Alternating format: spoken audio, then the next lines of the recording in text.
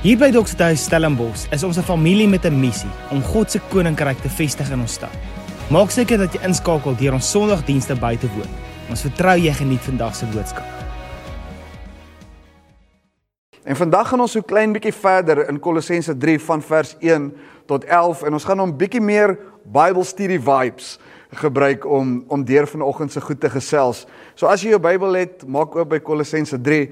Ons gaan lekker deur hom werk vandag. So hy begin as volg, Kolossense 3 vers 1.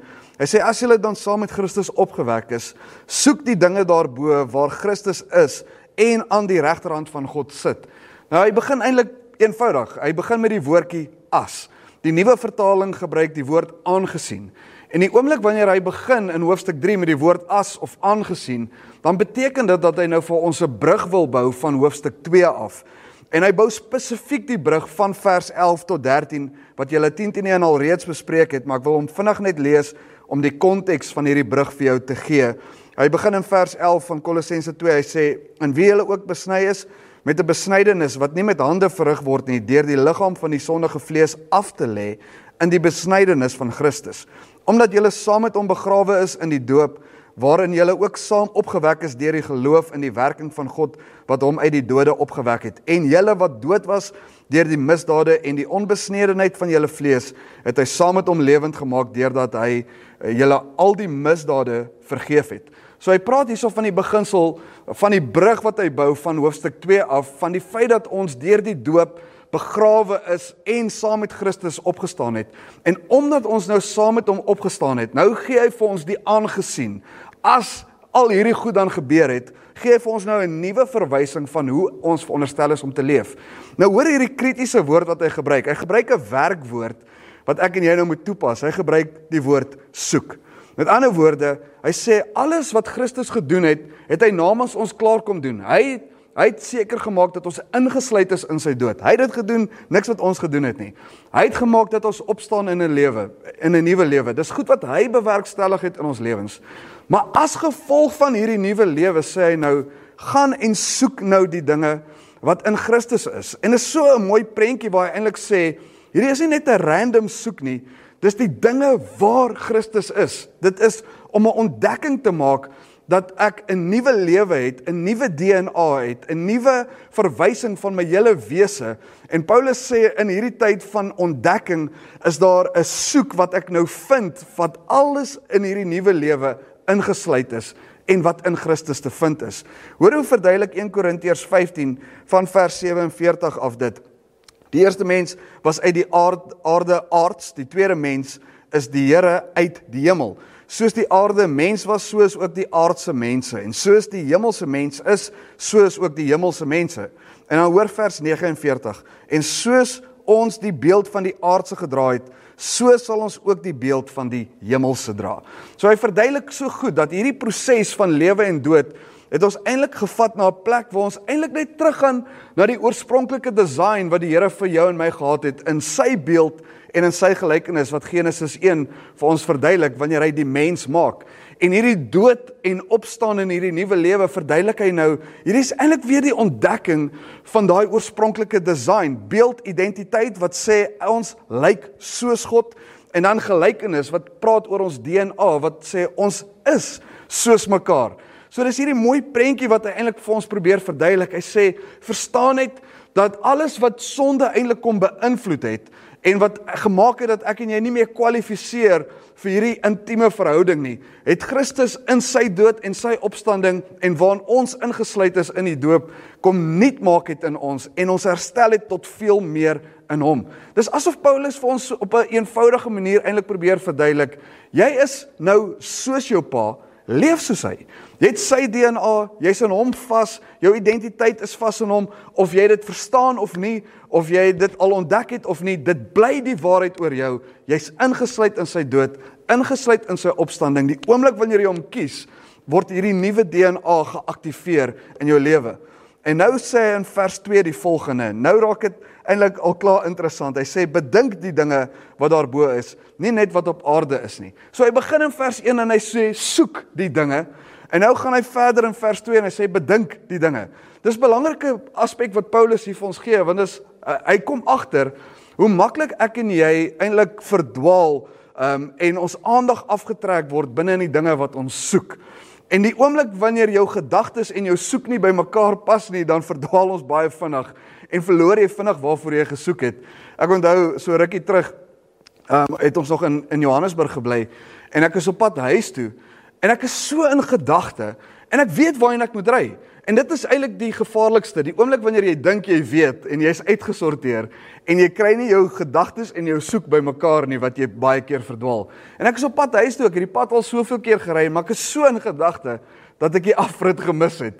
En ek kom op 'n plek waar ek besef, nou het ek ek moet nou die GPS aansit om my pad terug te vind tot by die huis. En dit is so 'n eenvoudige beginsel, maar dit is so waar, dat wanneer ek en jy wil verstaan wat hierdie nuwe lewe behels, praat hy van 'n soek wat daar bo is en 'n bedink wat in Christus is. Nee, dit is albei wat by mekaar kom, eintlik andersom, nee, soek wat in Christus is, bedink die dinge wat daar bo is. En nou bring hy hierdie twee by mekaar en hy sê, dit is so intentioneel waarmee ek en jy moet leef, en wat jou en my op 'n plek sit waar ons in die verstaan van hierdie nuwe lewe ons weg vind. Filippense 4 help ons om te ontdek watter gedagtes ons moet dink. Wat is die goed wat ons moet bedink wat daarbo is? Nou Filippense 4 vers 8 sê, verder broeders, alles wat waar is, alles wat eerbaar is, alles wat geregverdig is, alles wat rein is, alles wat lieflik is, alles wat loflik is, watter deeg en watter lof daar ook al mag wees, bedink dit. Kry jou gedagtes in lyn met goed wat ewigheidswaarde gaan hê. Kry dit by mekaar wat eerbaar, regverdig, wat rein is, wat loflik is, wat lieflik is. Hy sê daar's soveel goed wat ons eintlik veronderstel is om konstant in ons gedagtes te hê, wat ons gaan help om verby net ons realisme te dink. Hoor hoe stel die Passion dit in vers 8, Filippense 4 vers 8, hy sê, so keep your thoughts continually fixed on all that is authentic and real, honorable and admirable, beautiful and respectful, pure and holy, merciful and kind, and fasten your thoughts on every glorious work of God, praising Him always. En dit is vir my so mooi hoe die Passion dit net so 'n klein bietjie ekstra dimensies gee, wanneer hy sê, continually fixed. Dit is 'n konstantheid in ons gedagtes. Dis nie net ek forceer myself, o ja, ek moet dink aan die volgende en die volgende en die volgende nie. Dis 'n konstantheid in ons gedagtes. Dis veronderstel om ons default te wees in hierdie nuwe lewe. En dan eindig hy met die Passion Translation en hy sê, praising Him always. Met ander woorde, hy sê, in hierdie nuwe lewe moet my lewe van so 'n aard wees, dat alles wat ek bedink, deel is van my worship. Hoe incredible is dit nie? Dat worship nie net 'n plek is waar ons by mekaar kom om saam te sing nie, en worship nie net 'n leefstyl is wat ek probeer handhaaf wanneer ander mense na my kyk nie. Dis letterlik in die manier hoe ek dink wat deel word van my aanbidding. En dan sê hy in vers 3, hoekom dit alles moontlik is vir ons, Kolossense 3 vers 3. Hy sê, want julle het gesterwe en julle lewe saam met Christus, en julle lewe is saam met Christus verborge in God. Weereens so 'n mooi bevestiging wat hy gee, dit het gebeur. Julle het gesterwe. En is iets wat jy altyd moet onthou. It already happened. Maar in daai prentjie verwys hy nou na die feit wat so mooi is waar hy sê, julle lewe is saam met Christus verborge in God. Daai woord verborge beteken weggesteek in hom. Hy verduidelik vir ons letterlik die prentjie dat ons die covering van God het binne in hierdie lewe. En alles wat ons mee besig is, alles wat ons nodig het, word vasgevang in die feit dat ons toe is onder sy lewe. Hy is ons lewensversekering in hierdie nuwe lewe. Hy is die een wat alles wat nodig gehad het om genade te bewerkstellig, het hy klaar gedoen. Hy is die dekking wat ons nodig het om seker te maak dat hierdie nuwe lewe vir jou en my nie net 'n realiteit is nie, maar in elke opsig ook prakties uitvoerbaar is. En nou vers 4 gee vir ons eintlik die konteks van hierdie belofte en hy sê, wanneer Christus wat ons lewe is geopenbaar word, dan sal julle ook saam met hom in heerlikheid geopenbaar word. Hy sê daai woordjie so mooi, wat ons lewe is. Wanneer Christus wat ons lewe is. En hy sê, hier's die konteks wat jy moet verstaan binne in hierdie nuwe lewe. Jy en Jesus is een. Hy is ons lewe. Dis Ek leef vir niks anders verder behalwe vir hom nie. Ek het niks anders nodig in hierdie lewe nie. Dis altyd vir my belangrik om so daaraan te dink. As Jesus niks anders vir jou sou gedoen het, behalwe dat hy vir jou gesterf het aan die kruis nie, sou dit vir jou genoeg wees? Daai antwoord moet sonder twyfel ja wees. Christus is my lewe. En nou gaan hy 'n klein bietjie verder aan sê, dan sal julle ook saam met hom in heerlikheid geopenbaar word. Wanneer hy geopenbaar word, daai openbaar praat letterlik van sy wederkoms, wanneer hy weerkom. So hy verduidelik dat ons nou saam met die wederkoms word daar 'n stuk heerlikheid ook in ons geopenbaar. En hy sê ons lewe in hierdie nuwe lewe met 'n verwagting van die ewigheid. Ek is nie net 'n slaaf van my realiteit nie. Ek is nie net 'n slaaf van dinge wat om my gebeur nie. Ek het 'n ewigheidswaarde. Bedink die dinge wat daarbo is. Soek wat te vind is in Christus. En dit het alles 'n uitvloeisel na die ewigheidswaarde wat saam met hierdie belofte kom. En dan skielik maak hy 'n transisie in vers 5. En hy sê as jy nou al hierdie implikasies verstaan van hierdie nuwe lewe, dan moet die volgende vir jou eenvoudig wees om te laat gaan. En hy sê vers 5, ek gaan vinnig hierdie lees, van vers 5 tot vers 9. Hy sê, maak dood dan julle lede wat op die aarde is, naamlik hoerery, onreinheid, hartstog, slegte begeertes en gierigheid, wat afgodsdiens is, waardeur die toorn van God oor die kinders van die ongehoorsaamheid kom, waarin julle ook vroeër gewandel het toe julle daarin geleef het.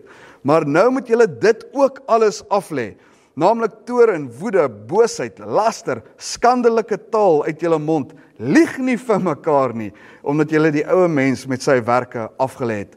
Hy kom en hy sê vers 5, hy sê maak dood die dinge wat enigstens nou nog in die pad kan staan van hierdie nuwe lewe.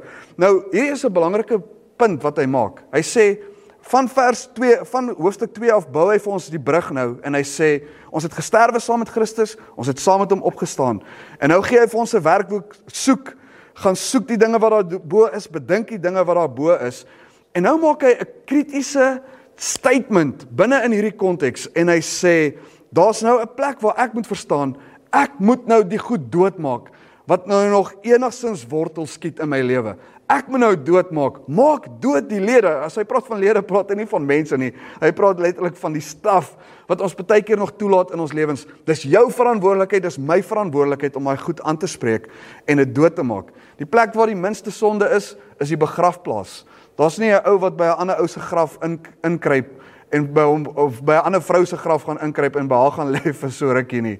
Daar is nie iemand wat uit sy graf uitklim en 'n ander ou se oorlosie gaan steel nie. Daar is nie sonde nie, want hulle is dood. En dit is dieselfde konsep. Hy sê maak dood die goed. Laat daar geen begeerlikheid vir jou wees of bestaan binne in hierdie konteks nie. Jy sien, ons moet die volgende verstaan in hierdie prentjie. Ons is dood vir sonde, maar sonde is nie dood vir ons nie. Ons is dood vir sonde, Christus het gesterf vir ons, ons het saam met hom gesterwe binne in hierdie konteks, maar sonde is nog steeds 'n realiteit aan die buitekant en is iets wat die duiwel probeer losmaak en ons triek in hierdie lewe. En eintlik is sonde nie dood vir ons nie. Ons is dood vir sonde, maar dit is nog steeds 'n realiteit. Goed waarmee ons struggle, goed waarmee ons fight. Maar in hierdie prentjie sê hy vir ons het altyd die oorwinning.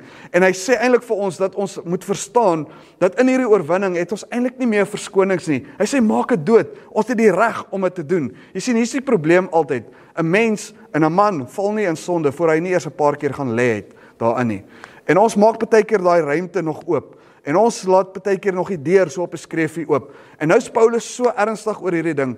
Hy sê moenie net weg staan met sonde nie. Moenie dit nie net af lê nie. Moenie net sê ek doen afstand van sonde in my lewe nie. Maak dit dood. Maak seker jy ontwortel dit. Maak seker dat jy nie deelneem aan enigiets nie. Vers 6 verduidelik dit so goed wanneer hy praat oor die toorn van God binne in hierdie konteks. Dan sê hy letterlik dat God nooit sonde sal akkommodeer nie. Hy het alles betaal vir jou en my. Hy het sy lewe neergelê vir jou en my. En daarom sal hy nooit sonde akkommodeer nie. So maak dit dood. It's your responsibility. It's my responsibility. Hy het ons kom vrymaak en hy sal verseker nie aanhou om sekere goed te duld in ons lewe nie. En dan maak hy weer 'n transisie in vers 10. En hy sê en julle heel met die nuwe mens beklee het wat vernuwe word tot kennis na die beeld van sy Skepper, waar daar nie Griek en Jood, besnedene en onbesnedene, barbaar, skiet, slaaf, vryman is nie, maar Christus is alles en in almal. Vanuit hierdie vorige verse verduidelik hy nou dat die manier hoe ons Jesus verteenwoordig is in elke optrede van ons bestaan, in elke dimensie van wie ons is wat hy tentoongestel word. En ons verstaan dis 'n proses. Ons verstaan hierdie goed kom nie eenvoudig nie. Ons verstaan, dis nie altyd 'n maklike prentjie nie. 2 Korintiërs 4 vers 16 verduidelik. Hy sê daarom gee ons nie moed op nie. Maar al vergaan ons uiterlike mens ook, nogtans word die innerlike mens dag na dag vernuwe. Daar's 'n konstante vernuwing in ons gees. En daarom sê hy, maak dood al hierdie ander goed wat pla en laat toe dat hierdie nuwe lewe jou ook kom nuut maak in elke manier hoe jy sekere goed gaan aanpak. Moenie toelaat dat die uiterlike mens bepaal hoe jy gaan optree nie. Laat toe dat die innerlike mens vernuwe word sodat jy kan hanteer hoe dinge gaan hanteer moet word binne in hierdie nuwe lewe wat die Here vir jou en my gee. En nou sê hy vir ons binne in daai prentjie is nou daar geen onderskeid of verwarring is in die volgende konteks nie. Hy sê daar's nie meer Griek of Jood nie. Met ander woorde, daar's nie onderskeid in ras nie. Ons almal is een in hom. Ons almal is ingesluit in hierdie selfde dood en dieselfde opstanding. Dis nie een ras word uitgelig en gesê hulle het nou 'n nuwe lewe en daar's oorvloed in daai lewe en hierdie ras hulle het nuwe lewe, maar hulle het nie heeltemal die oorvloed wat daai ouens het nie. Daar's nie onderskeid nie, daar's nie Griek of Jood nie. Almal is ingesluit, almal is een in hom. En dan praat hy van besnedene of onbesnedene. Met ander woorde, daar's nie voorkeur vir tradisie of rituele nie. Daar's niks wat ek kan doen. Hy sê letterlik eintlik, daar's niks wat ek kan doen om hierdie nuwe lewe self te kon bewerkstellig het nie. Christus het dit gedoen en ek vind my bestaan in my lewe in hom. Daarom gaan nie oor of jy besny is of onbesny is nie. Dit is nie die pad na die hemel toe of na die ewigheid toe waarvan hy praat in Kolossense 3 nie. Hy sê die ewigheid is vas in die feit dat Christus alles is, dat my lewe en sy lewe vervleg is met mekaar. En dan praat hy oor barbaar. En dit is net interessant dat hy die woord barbaar gebruik, want die woord barbaar wat gebruik word in daai konteks in die Grieks, is letterlik die woord bar, wat beteken nonsense language. Met ander woorde, hy verwys na ouens wat nie geleerd is nie. 'n Barbaar was iemand wat nie Grieks kon praat nie. Bar is nonsense language. Hierdie ouens, ons verstaan nie wat hulle sê nie. En nou sê hy, daar's nie geleerd of ongeleerd nie. Dis nie ook nie wat die pad wegbaan en vir jou uitstel nie. Weereens, alles in Christus. Dan praat hy skiet. Skiet beteken letterlik onbeskaafde. Dis 'n ongekultiveerde mens, iemand wat nie weet hoe dinge veronderstel is om te werk. Die evangelie is tot vir hulle, nie slaaf of vryman nie. Geen status, geld, geen amp gaan maak dat jy hierdie nuwe lewe bewerkstellig, behalwe om te vind wat in Christus is nie. En dan eindig hy hierdie boodskap so goed. Hy sê, hier is Christus alles en in almal. En ek wil jou challenge met die volgende. Miskien is dit dalk vir jou moeilik. Miskien het jy dalk iewers nog 'n deur oopgelos waar jy gesê het, ek het nog nie doodgemaak wat ek moes doodmaak nie. Ek wil jou challenge vandag, dat jy nie net sal kom op die plek waar jy kan sê, ek maak dood dit wat nie in hierdie nuwe lewe meer bestaan en veronderstel is om te bestaan nie. Maar dat ek op 'n plek sal wees waar ek kan sien, Christus is alles en in almal. Dat ons die draers van hoop sal wees na ons omgewings toe. Dat ons die ouens sal wees wat hierdie nuwe lewe sal vat en sal help vorm aan die liggaam van Christus wat die lewe in ons bewerkstellig het. En ons vat hierdie lewe net uit na ons gemeenskap, na ons plekke, na ons verblyf, na ons verhoudinge, oral waar ons gaan. Christus is alles en in almal. En ek wil vir jou bid in hierdie oomblik. Daar waar jy is, daar waar jy luister na hierdie boodskap. As jy vanoggend dalk ook net die behoefte het om te sê, ek wil vanoggend nie net besef Christus is alles en in almal nie. Ek wil vanoggend besef Christus is alles in my. En as jy dalk nodig het vanoggend, waar ek net saam met jou kan bid, wil jy net jou oë sluit in hierdie oomblik nie. En ek wil net jou lewe, jou bestaan, jou wese vanoggend opdra en sê, Here, vul ons met die volheid van die lewe. Maak dit vir ons maklik om af te lê en dood te maak wat nie van U af is nie, en dat ons onsself kan belyn, dat ons kan soek en dink dit wat in U is en wat daarbo is, wat ons lewe define op 'n hele ander manier. Daar waar jy is, ek wil net vir jou bid. Here, dankie dat ons kan verklaar vandag en weet, U het alles bewerkstellig vir ons om hierdie nuwe lewe te kan leef, om hierdie nuwe lewe te kan ontdek. Dankie dat U alles is vir my, maar dat U ook alles is vir almal. Dat ons kan op 'n plek wees waar ons as agente van transformasie kan beweeg en sê, omdat Jesus my nuut gemaak het, kan ek hierdie waarde van lewe vat na my omgewings toe. En mag dit omvattend wees, mag dit infiltreer in ons wesens in, en mag ons sien, Here, hoe U heerlikheid gestalte sal kry in die plekke waar binne ons beweeg. Dankie dat U ons vermoë gee, binne in hierdie konteks, om ons wêreld te kan impakteer, dat U vir ons 'n vermoë gee om mense te kan lief hê, en dat U ons 'n vermoë gee om U te kan ken in alles, en ons eer U daarvoor. Mag U in alles geopenbaar word in U heerlikheid deur ons lewens, is ons gebed in U naam alleen. Amen. Dankie dat U saam met ons gekyk het na hierdie boodskap, en as dit vir jou inspirerend was, wil ons jou aanmoedig om dit te deel met iemand. As die boodskap iets vir jou beteken het, laat dit ook deur jou iets beteken vir iemand anders. Mag jy geseënd wees in dit wat jy doen, en mag jy sien, Christus is alles en in almal.